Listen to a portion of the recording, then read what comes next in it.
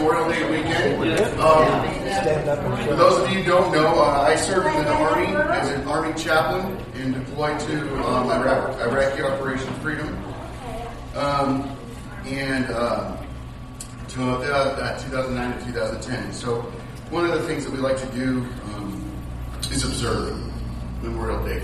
So there's a short video that I'd like for us to just watch together.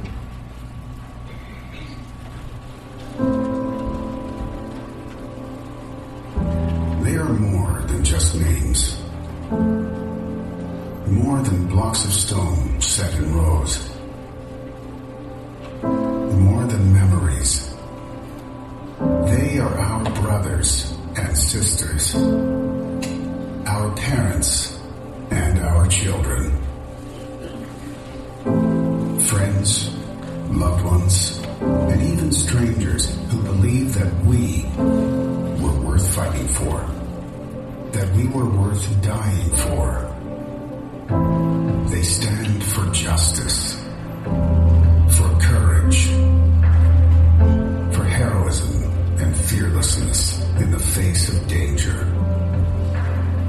They stand for the brave men and women who selflessly answered the call and gave their very lives for the cause of freedom. Let us never take their sacrifice for granted, but instead remember with gratitude those who have served. Today, tomorrow, and every day thereafter. By the grace of God, if we walk upon free soil, if we breathe in the sweetness of liberty, let us give thanks, let us honor the fallen, and let us never forget.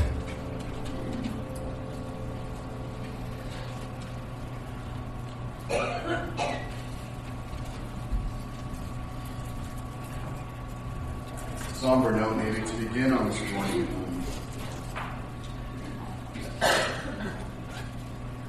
One of these days I'm going to learn a lesson and just have somebody else preach on the road.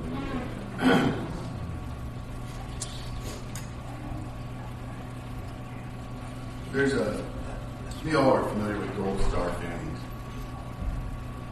Maybe you have seen outside of a family's home a flag that waves with a blue star, white backdrop, and a red border around it. That's a flag that someone in that home, either a family member or a child or someone within that family, is deployed. But when that soldier is not going to be coming home alive, that star changes to gold. And that family is called the Gold Star family.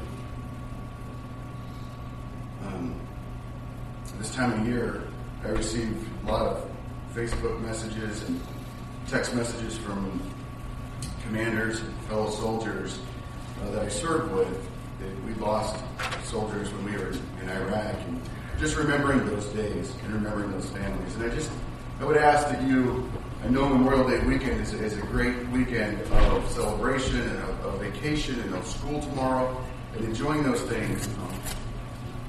Just ask that you would take a moment during this time, and parents, teach your kids. Take time to tell your kids what this day is about. Even go to the fraternal cemetery here and you just wander through and you can see all those U.S. Army, U.S. Navy, U.S. Air Force, U.S. Marines. It's written on the tombstones and dates of death. Just talk about those things and share with them that the sacrifice that many men and women have made for this country, and that God is working and using these days of remembrance to work in our hearts and lives. And so I just pray that you take time to remember this weekend. And I'd like to just take a moment and pray for those families today right now. Father God,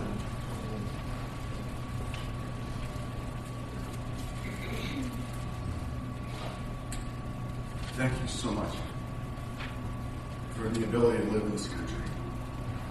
The ability to gather on a Sunday morning and just praise your name. And Lord, we recognize that this is a gift from you. We recognize this is possible only because of you. Lord, we also recognize that you used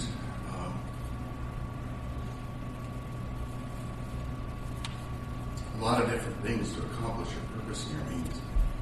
So one of the things that has happened is the loss of those who have served their country and those who have died and were not able to return home to raise their children, to be aunts, to be uncles, to be grandparents. And Lord God, I pray that you be with those families who during this time mourn a friend, a brother, a nephew, a niece, a sister, a mother, a father. And Lord God, that you would touch their hearts and lives. And Lord God, that may they know your peace. May they know the comfort of the Holy Spirit. Lord God, may you use these situations and circumstances to be about your kingdom and eternal work. These may be used to draw people's hearts unto yourself. Lord, this morning I personally know a lot of others in this room too. Need to draw upon that comfort and that strength. But you are our God. Even though we don't understand these things. We don't understand Dad's not being able to come home. Mom's not being able to come home and raise their kids. Lord God, we rest in who you are. For you are the faithful one. Lord God, you are good. You are glorious and great and gracious. And we rest in your character this morning as we remember these things. And it's because of who you are. We can stand, we can pray, we can sing songs. Even though our hearts are heavy, we can still have joy. Because our God is in control. And it will always, all these things will bring you glory. And Lord God, we rest in that, and we also rest in the fact that they're good to those who love you and are called to freedom. Lord, thank you for this morning, for drawing us here. May this morning just be a sweet, sweet time of praise, of adoring you, of resting in you, of studying your word, being touched by the Holy Spirit as you challenge our hearts and draw even closer to you. Thank you, Father, for this opportunity to mourn and be reminded, Lord God, that you are good. In Jesus' name we pray. In the power of the Holy Spirit. Amen. Just a few announcements this morning. One thing is you'll look at your bulletins and you'll see that the WANA meeting, or the Wednesday event, children's, I'm not sure what we're calling the meeting now, has got moved to June 22nd. Kelsey and I have children still in the school, and for some reason the school thinks that you only have one child, and so they like to schedule lots of events, right, for that one child. And you have 4 children, you're like, my goodness. So basically from now until when school's out, it's like there's no white space whatsoever on the calendar. And so Kelsey and I just kind of looked at each other and said, you know what, let's get beyond school being let out, family going, and then help the meeting, and we can spend some great time together. So that's June 22nd, 6:30 p.m. here at LSC's facilities, and we will get together and talk about that and have some great conversations about it. So make sure just know that change is taking place. I believe, and also one thing that I'm trying to think of, am I missing any announcements? Yes? No? Maybe? Okay. Really cool to give you an update. I mentioned about the chairs, and we're raising some money for chairs for the second service. So last Sunday we had no room, and we were pulling metal chairs down. And so if you want to sponsor a chair, but we ask that if you sponsor a chair, you're praying for someone to specifically sit in that chair and to come in and to worship with us. And but right now we've already got 12 chairs, money for 12 chairs raised. So that's, praise God, after just 2 weeks. And so 13 more chairs we'll put in our order, and we're going to max out that space. And I guess we're going to be looking at a third service somewhere along the line, so I appreciate your prayers in that when that needs to take place. But if we could have our praise team come on up here, music team, and come and lead us in some beautiful music this morning, just lean into Jesus Christ.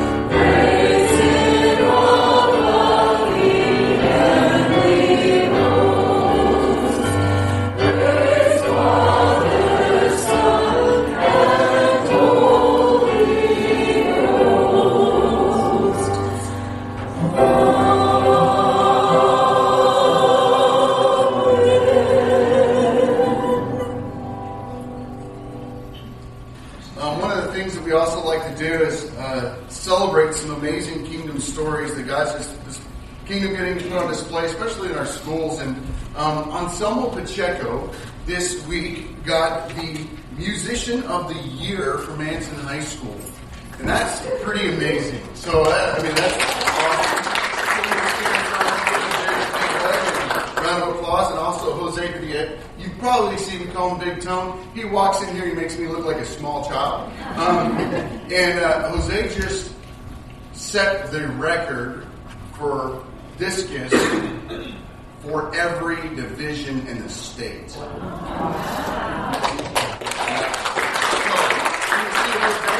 Congratulate him, and so just some cool stories of things going on. So let's go before the Lord God and just lift our prayer requests up before Him. Father God, I thank you,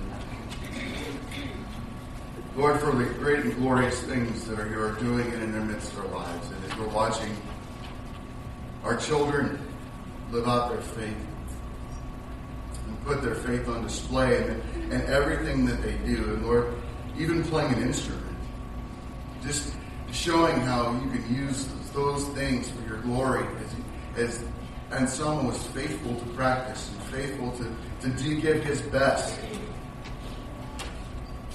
Lord God, I thank you for his heart, his passion, his love for you, and his desire to please you.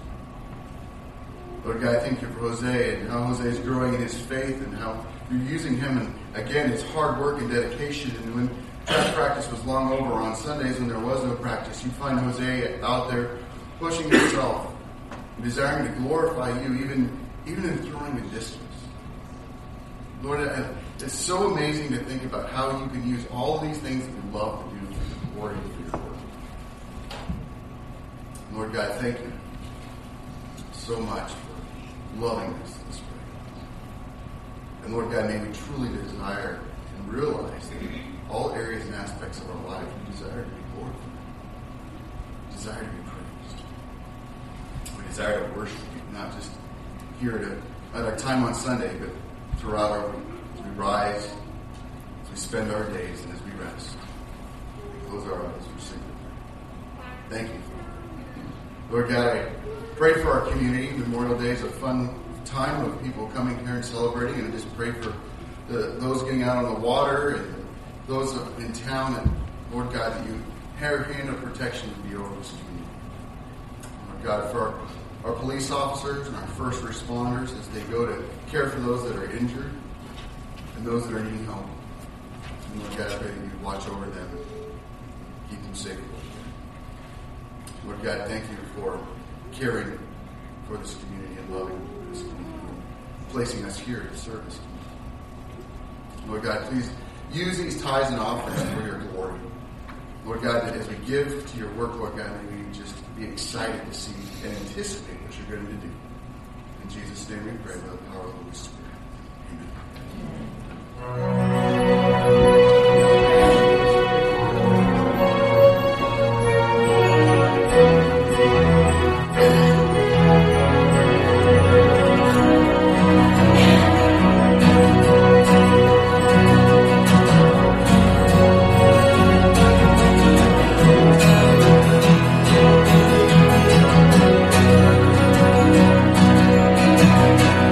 Never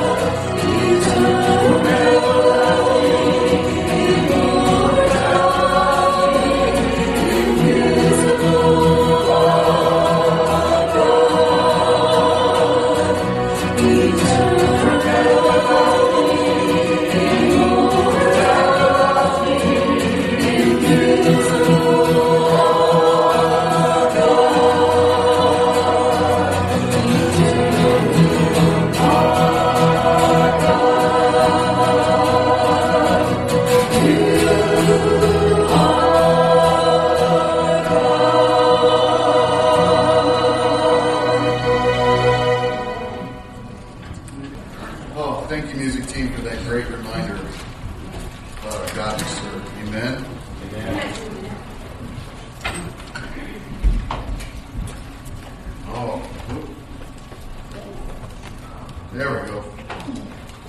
Take your Bibles out this morning. If you didn't bring one with you for vacation this morning, you forgot to maybe bring your Bible with you, or you just left it at home this morning, ran out the door, didn't have time, grab that pew Bible in front of you. One of my favorite things to hear on a Sunday morning, besides the kiddos in our sanctuary, is the Word of God being opened and pages being flipped.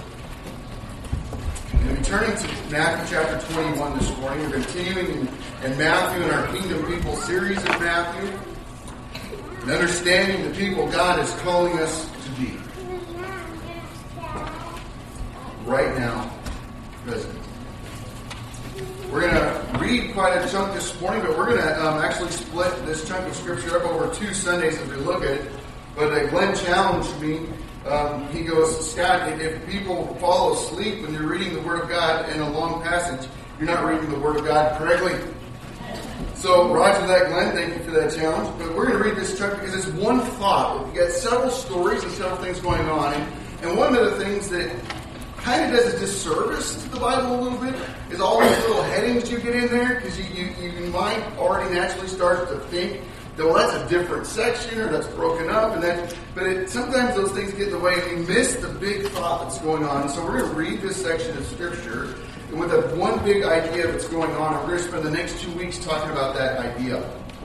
So we're going to begin in verse 18 of Matthew chapter 21. Verse 18 of Matthew 21. This is right after Jesus cleanses the temple and heals the lame and the blind in the temple, and this great interaction between the chief priests and the scribes. Jesus departs from Jerusalem and heads to Bethany, and he's on his way back from Bethany to Jerusalem, and this is when this event is taking place. In the morning, as he was returning to the city, he became hungry. And seeing a fig tree by the wayside, he went to it. He's talking about Jesus here. And he went to it, and he found nothing on it but only leaves. And he said to it, "May no fruit ever come from you again." And the fig tree withered at once. When the disciples saw it, they marveled, saying, "How did the fig tree wither at once?" And Jesus answered them, "Truly I say to you, if you have faith and do not doubt, you will not only do what has been done to the fig tree, but even if you say to this mountain, 'Be taken up and thrown into the sea,' it will happen. And whatever you ask in prayer, you will receive if you have faith." When he entered the temple, the chief priests and the elders of the people came up to him as he was teaching and said to him, "By what authority are you doing these things? And who gave you this authority?"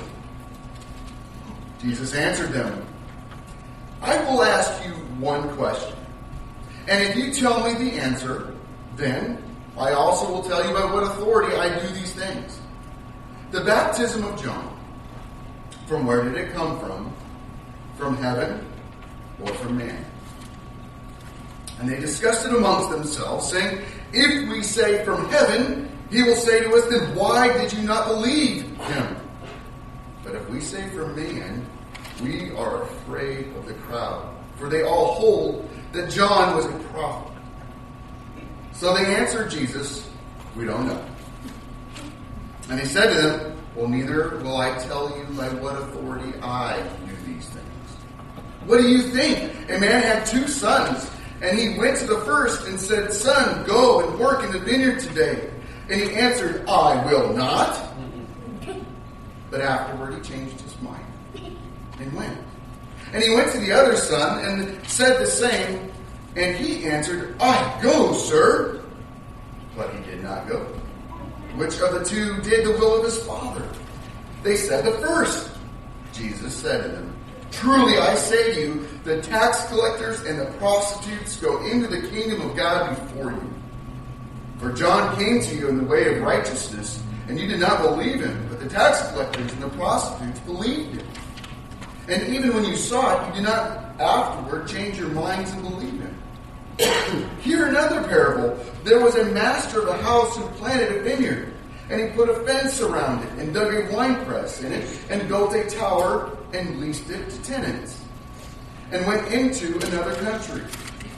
And when the season for fruit drew near, he sent his servants to the tenants to get his fruit. And the tenants took his servants and beat one, killed another, and stoned another. Again, he sent other servants, more than the first, and they did the same to them.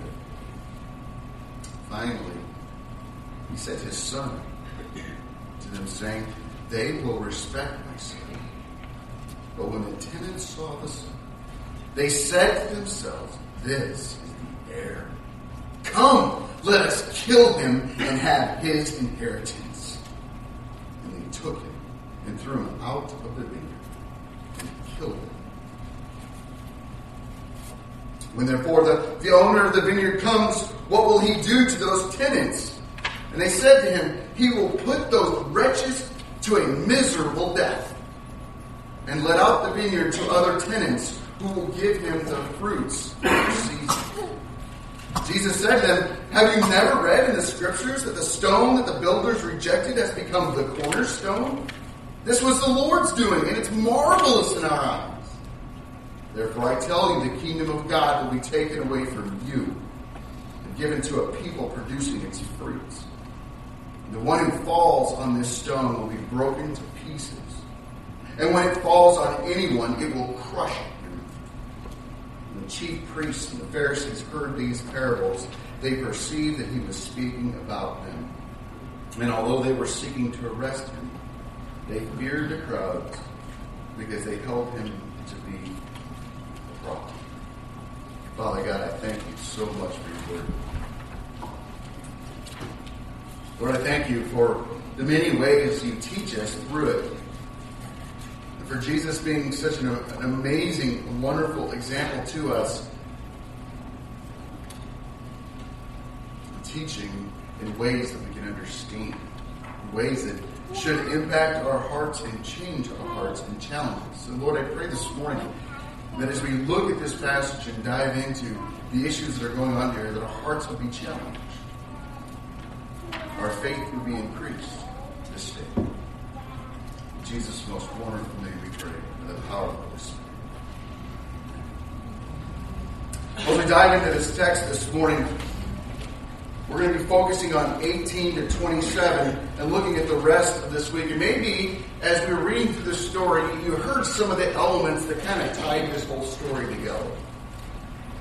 And the reason why we're going to kind of break this up into 2 weeks, because I don't want to just rush through this, because there's a lot of imagery and some things to explain. Some of you, when you're hearing these parables and stories of Jesus, you're going, yeah, but what does that mean? He's a great storyteller, and I know it's got to have a profound meaning because Jesus is saying it, and Jesus, when he speaks, you listen. And it's for a profound purpose and a reason, and it changes hearts and lives. And one of those hearts and lives and those reasons for those changes. So this morning we're going to take our time going through this, and we're just look at verses 18 to 27. And this morning as we look at this passage, we see that Jesus is on his return to Jerusalem from Bethany. Now, if you're going to read Mark's account of this event takes place over 2 days. So when we see something like that, when we see a change or not something that's in a disagreement, but Matthew is focusing on something different than Mark is focusing on for the reader of Matthew. And I believe Matthew is really teaching us what it looks like for Jesus to be king and kingdom people. And he is closely tying the events of what took place within the temple to what is being spoken of by the chief priests and Pharisees in this passage. And he's linking these events closely together.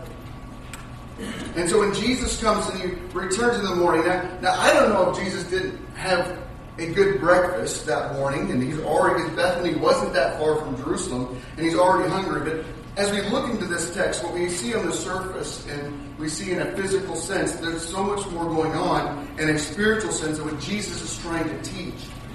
Is it the fact that Jesus is hungry for physical food? Or is there something deeper going on? And I would challenge that there is.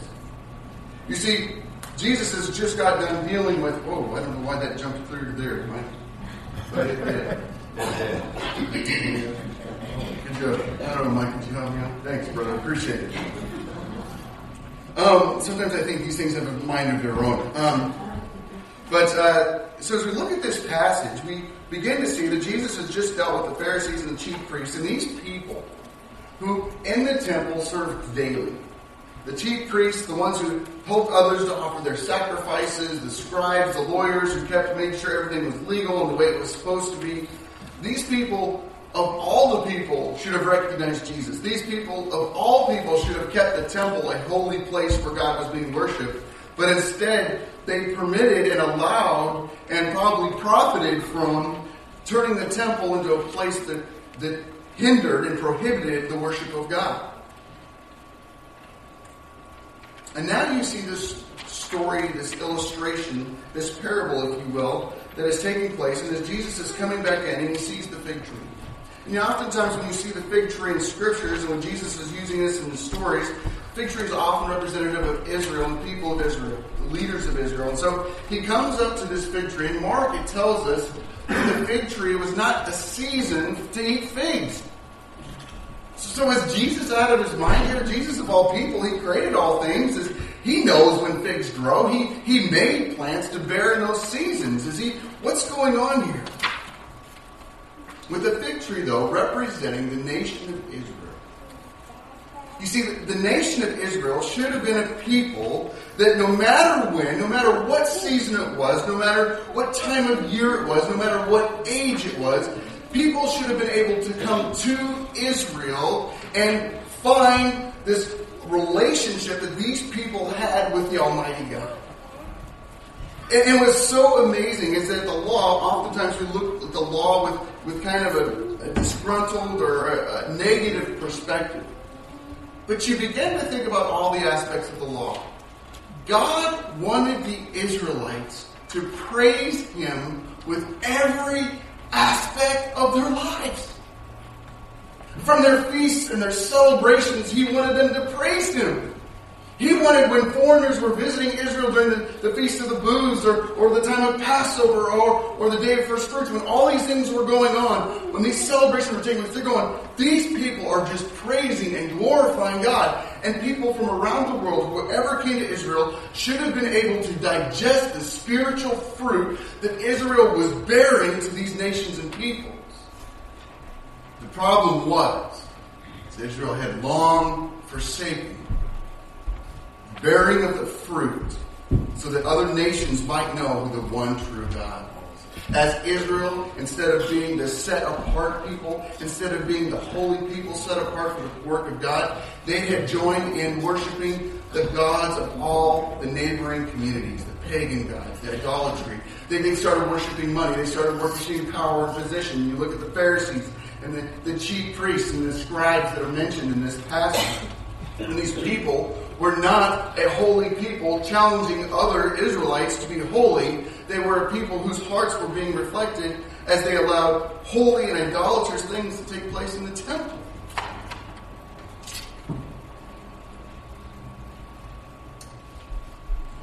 Jesus' statement is a terrifying one. May no fruit ever come from you again. We know in Mark's account that it's the next day that they come back and they see that the tree is withered. But even this 24-hour period for this fig tree to shrivel and wither that quickly is astounding to the disciples. When the disciples saw it, they marveled. And they said, how did that fig tree wither at once?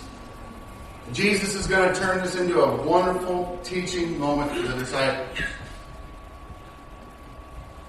There is going to be barriers to being kingdom people.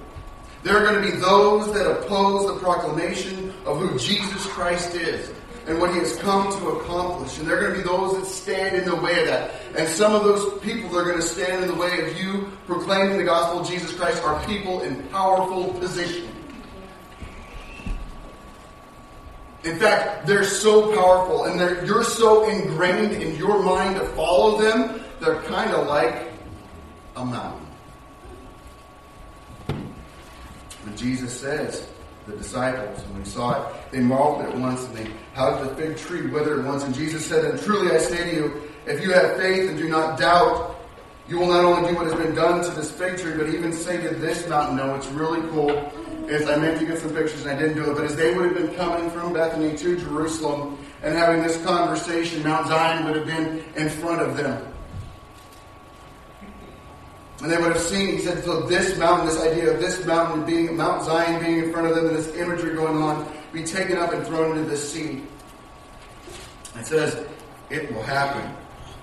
Whatever you ask in prayer, you will receive if you have faith. Now, this is another one of those just wonderful verses that have been so abused, and it breaks my heart. You know, people will say, hey, you know, let's pray about something, and then they'll go, hey, let's turn to this passage because if you, whatever you ask in prayer, you will receive it if you have enough faith. And people say, so it's a matter of, and I've heard this passage abused, and hear me clearly, this is not how this verse should be used. But people will use this in saying, if your prayers aren't answered, you didn't have enough faith. What a horrific statement. So if my sister died of cancer, we were praying like crazy for God to heal her. God took her home. So did we not have enough faith? Are you kidding me? That's not what this text is about. You are dealing with a people who are standing in the way of the nation of Israel, supposed to be becoming a holy people, but the leaders, the religious leaders of those people are standing in the way of the people from pursuing Jesus Christ. And you've got the disciples being told, hey, look, I'm going to do amazing things. And those that stand in the way and oppose the gospel, they will be set aside so that the gospel will be proclaimed. And if you believe, if you have faith, if you trust in me, guess what? You will watch me remove those in authority, and you will watch the gospel spread like fire. You see, whatever you ask in prayer, this idea, this concept of what Jesus is driving at is that we should be a people praying for the furtherance of the kingdom gospel, and that those who oppose the gospel would be set aside. Those that oppose the gospel of Jesus Christ would be moved aside so that the gospel would spread and be a flame in our nation and in this world.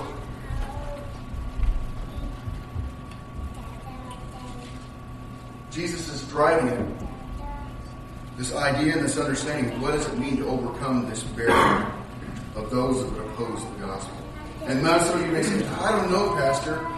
When we look at the next few parables over next week, you're going to begin to understand, wait a minute, this passage is sandwiched in between the cleansing of the temple. You've got this story about Jesus telling the disciples, don't be dismayed. Don't be worried. Hey, you're going to do greater things in my name as you pray and as you seek God's power to spread the kingdom gospel. That's exciting for me. Because one of the things we may have a hard time, anybody come from a Catholic background, it's okay, we don't throw cool. Is you may have a better understanding of this than most of us Protestants. Because there is a reverence for the priest and the church that a lot of us don't have for the church and what itself as an institution, as an organism of being used by God. And so for these Israelites, they have been taught since they were this high. You go to the temple and you learn from the priests and they teach you, and the scribes and the Pharisees, and they teach you and they instruct you in the Torah. You respect them. You obey them. When you have a question in the scriptures, you see, back in those days, they didn't have the Bible in their home. They just didn't get to go into the home, open up the Bible, and read from it. They would go to the synagogues, they would go to the temples, and they would hear the scriptures read, and they would hear them interpret the scriptures for them so that they might know how to live in obedience to God. They didn't have this in their home. And so all of their instruction, all of their teaching came from these leaders. So they have been taught from the earliest of ages to believe them, to trust them, and to obey them. And Jesus is now revealing the hearts of these leaders are not pursuing Him. They do not truly understand the heart and the intention of the law. And that they're going to have to pursue Jesus and Jesus alone, which is a radical shift. And it's hard for us to get and wrestle with in our American society. Our most powerful thing we have in our lives is the right to vote, right? I choose, I pick. And And if I don't like a leader, well, we're going to vote him out. We're going to get rid of him. And these things. Now, good luck with the next choices that we got. But praise God, He's in control. Amen. And God is saying that still to us today. It doesn't matter who sits in the presidency. God is in control. He's telling His disciples, hey, you continue to pray these things, believe these things, have faith in who? Have faith in who? Themselves. They're to have faith in who Jesus Christ is revealing to them. It's amazing all the things that He's revealed to them so far. And how He has shown His power, His authority. So Jesus Christ is teaching His disciples, listen, whatever you ask in prayer, when you come before me, and you see those that are opposing the truth of the gospel of who I am, that I am the Son of God, I am the promised Messiah, and they're going to continue to come, and don't they come? We see the persecution that develops in Jerusalem. We see the persecution that develops in Rome. And in each one of those instances, I'm sure, I know for a fact that the prayers of the saints are being lifted up, and under persecution the church grows like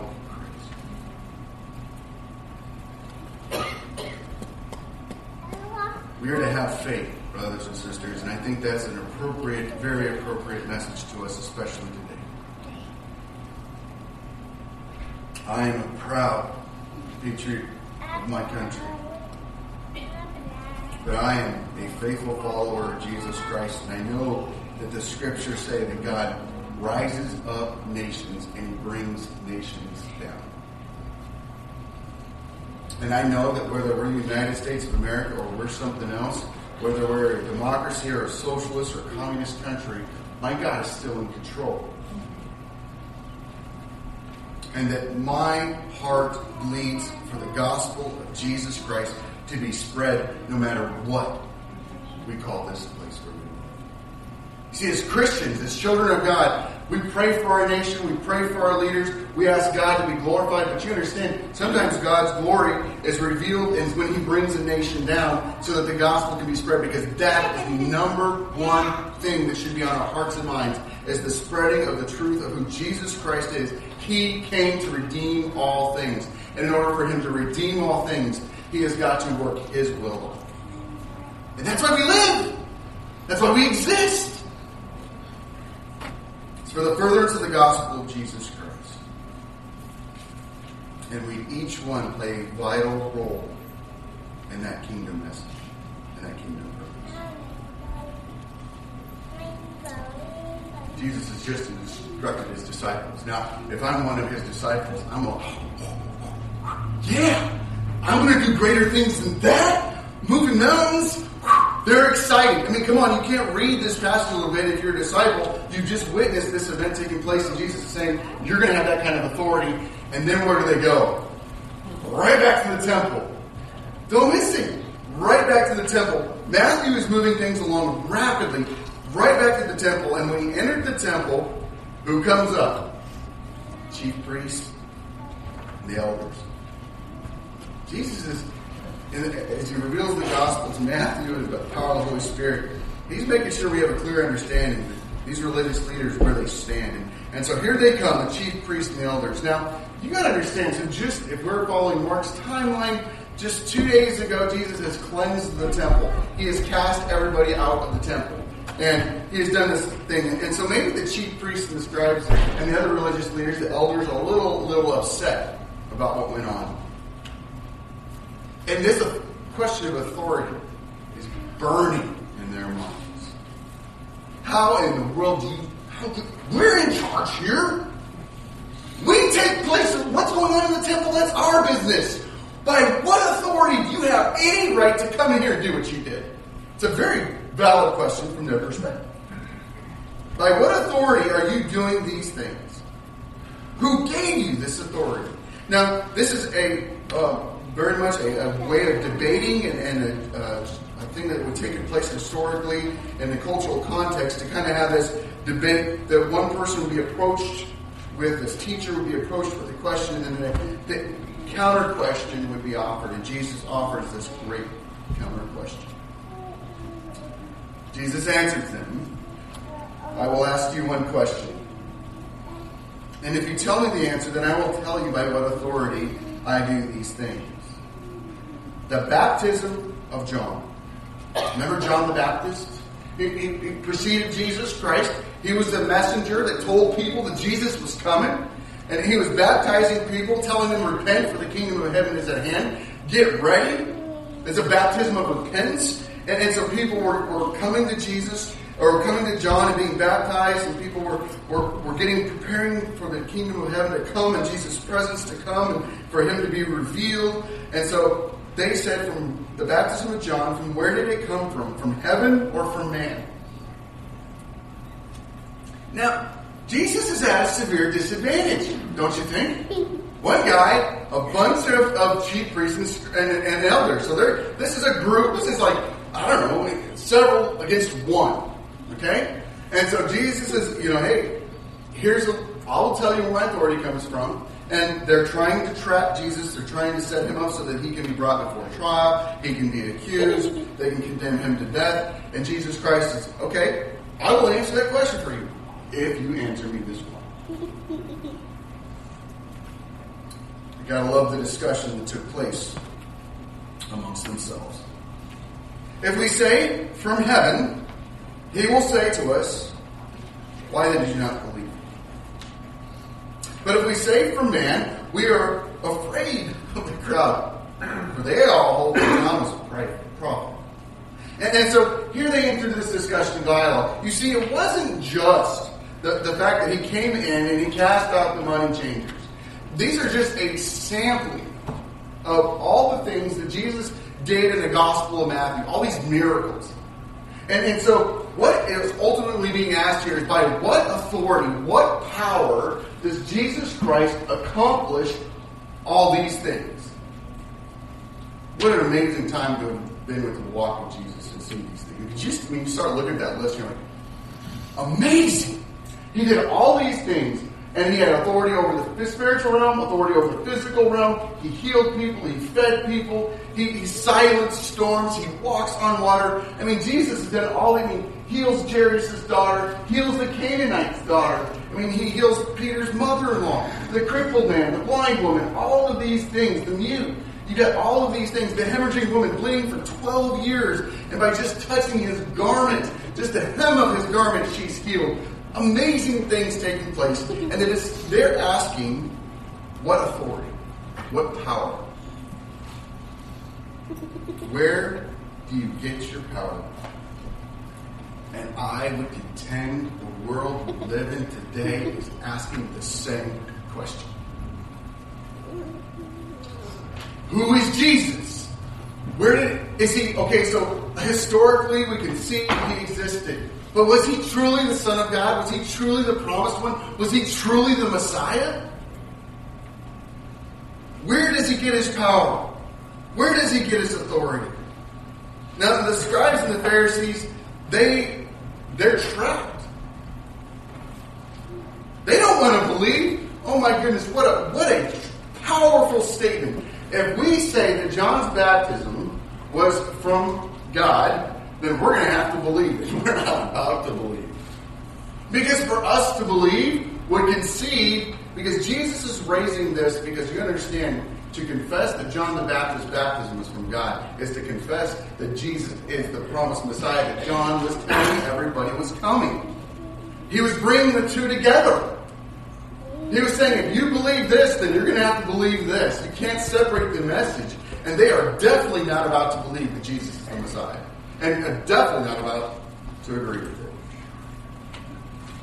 So Jesus, in his question to them, shows their true heart. They feared the crowds. Who were they supposed to fear? What a contrasting statement. Of all the people, of all the religious leaders, they should have had a fear for God. But the text says they feared man. They feared the crowd. They didn't have a fear fear for God. They didn't have a fear for what he was doing and the direction he was taking the Israelite people and the peoples of this world. They had more fear for the crowds than they did of God. And what a powerful statement of where the Pharisees were at. And sometimes a place where we're at. We have a greater fear of this world and what this world can do to us. We have a greater fear of losing our jobs, losing our children, losing our spouses, losing our homes, losing our cars, losing our status, losing a job, losing our position in a community. As a person who's struggled with fear a lot in life, I know what it is to walk around and be more fearful of things to happen than to have that awe of my God who says, I will take care of you. I will watch over you. I will defend you. I will protect you. You're my child. And a lot of times we act more like the religious leaders of this day could do. The faithful followers of Jesus Christ, who Jesus told them, pray. Receive the power from the Holy Spirit that you are able to overcome. And that though you may lose your job, you may lose your house, you may lose your car, you may lose these things, but the gospel of Jesus Christ will prevail. Be my faithful servant. So they answered Jesus, we don't know. And he said to them, neither will I tell you by what authority I do these things. This morning, I don't know what brought you here.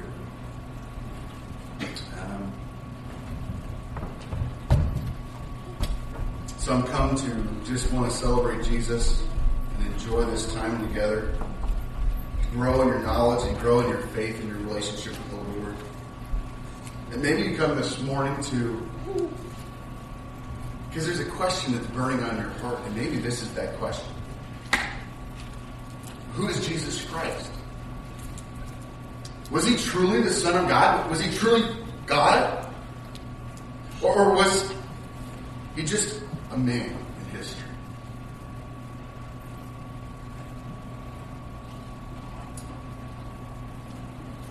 Maybe you're a person here this morning that for a long time we've been telling people, oh yeah, I'm a Christian. I believe in the big guy in the sky. He's watching out for me. And yeah, I know of God. I know what the things he's done. You see, what's incredible is the Pharisees, the scribes, the chief priests, the elders, they could put their knowledge of the Bible up against me and any of us probably in this room and just put us to shame.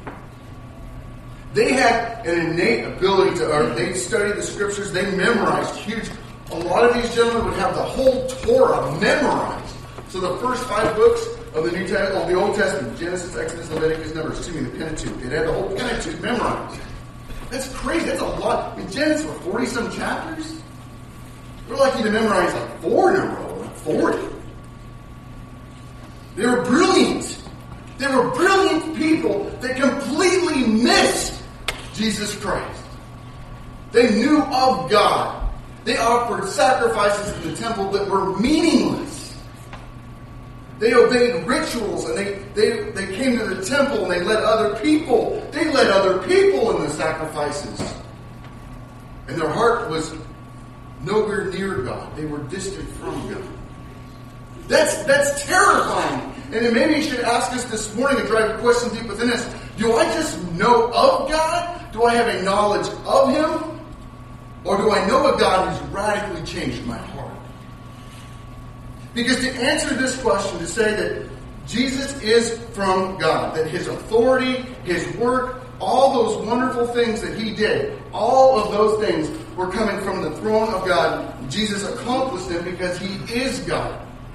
To say that, to believe that should mean that our heart is changed by God to pursue Him. And we're going to see that in the next 2 parables. What it looks like to have a heart that's been changed by God. And how one responds to God. But this morning my question for you is this. has God, the truth of who Jesus Christ is, fully God, fully man, God incarnate, came down as an infant, born of the Virgin Mary. He lived a perfect life without sin. He suffered and died at the hands of Pontius Pilate. And he rose again on the third day. And he ascended into heaven. And he sits at the right hand of God the Father in heaven, intervening on behalf of those who are his children. Do you believe that? Because belief isn't just up here. It's something that changes how we live here. Somebody told me something terrifying this week. Somebody who professes to know Jesus. He says, Scott, I just don't really love people. I was terrified. Because to have your heart changed by Jesus Christ, love God and love others. So a sign of that is that we desire to love other people as Christ loves them. Our hearts break as Christ's heart broke for people. So if you're sitting here this morning and you're like, I have no desire for other people. I have no desire to love other people, to be a part of their lives. I have no desire to bring the gospel message to them. You might need to do a spiritual check. Because Jesus Christ comes in and invades our hearts and lives. And he calls us to his gospel work. So that we pray that the gospel message would be spread and that we, his people, are the avenue, the kingdom people through which that work is being accomplished. You see, the truth of Jesus Christ matters. Who he is matters. And proclaiming that matters. And having your heart changed by Jesus Christ absolutely matters.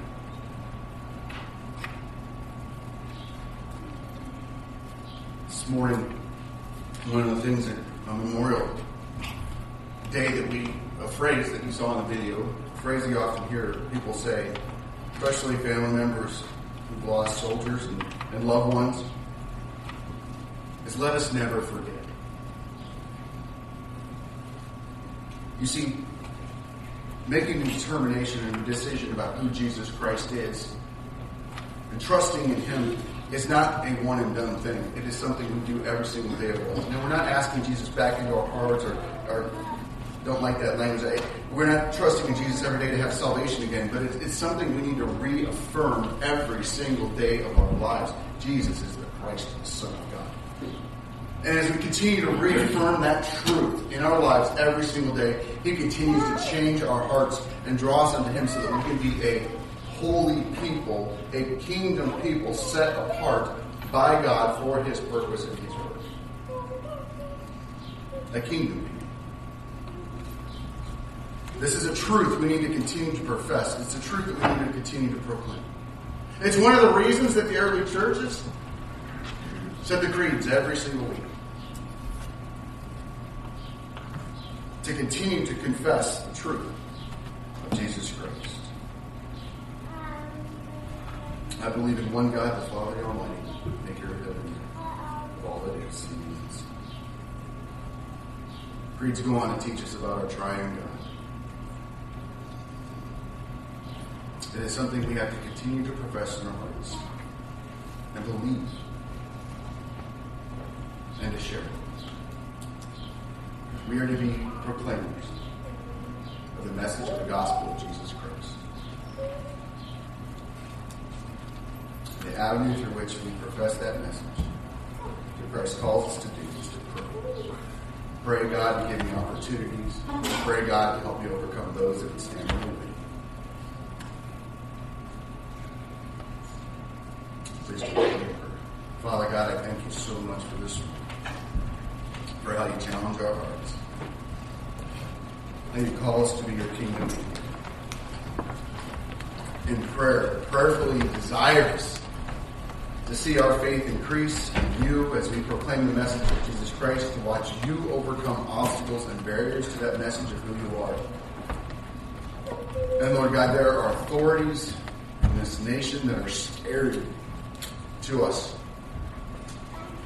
There are neighbors, there are coworkers, there are bosses that we work with that are scary to us. And as we think about proclaiming the gospel message and living that out in all areas and aspects of our lives, we become fearful. And Lord, we confess that fear to you today. Lord, we do not want to be a people who fear men, but are in awe, fear our God. And Lord God, we desire to draw close to you. To be a people that correctly answers the question, who is Jesus Christ? What authority did he do these things with? And we know that they come from the throne of God because Jesus is God. In Jesus' most holy, amazing, wonderful name we pray by the power of the Holy Spirit.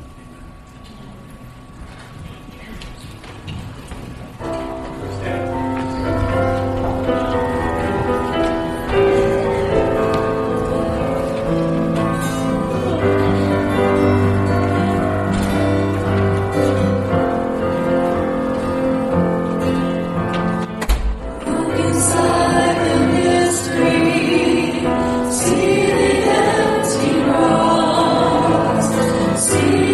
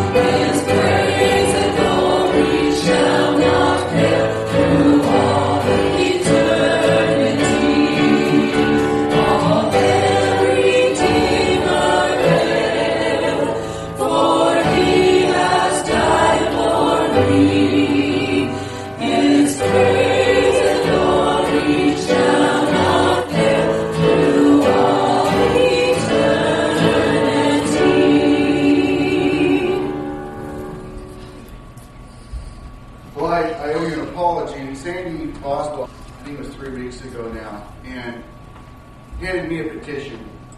And most of you who know me know I'm not a real political guy. You'll never hear me from the pulpit tell you who you should vote for. I'll tell you to vote along the lines of the Word of God and conviction. And the petition was to bring a vote before the state of Washington against the transgender bathroom rules. And some of you may not like me to bring this up here to church and use the church as a platform to talk about this, but I just want to briefly tell you, it is our job to be protectors of children. It is our job to be protectors of our women, and you know what, men, we don't need a woman doing in our bathroom either. So we don't need that in our thoughts. And so we've got to protect our minds as well. And so we're going to try to find that. And so next week when you come in, it will be sitting out, and we'd love for you to sign that petition to get that on the ballot so that we might vote against this policy. And I heard somebody make a funny statement. I identify, I'm a 16-year-old and I identify as a 21-year-old, so can I go to the bar? And I identify as a 40-year-old. I'm a 40-year-old and I identify as a 70-year-old, so can I start collecting Social Security? Listen, folks, God made us in His image. And it's for the benefit and for the glory of Him and for us. And so we have to be a people who lovingly speak truth into a world and protect our families. So when you come through next week, don't be surprised to see that out there. Go ahead and sign it. Thanks so much for joining us. I'd love to read this passage of Scripture from Psalm 93. The Lord reigns. He is robed in majesty. The Lord is robed. He has put on strength as His belt. Yes, the world is established. It shall be never moved. Your throne is established from old. You are from everlasting. Thanks so much for joining us.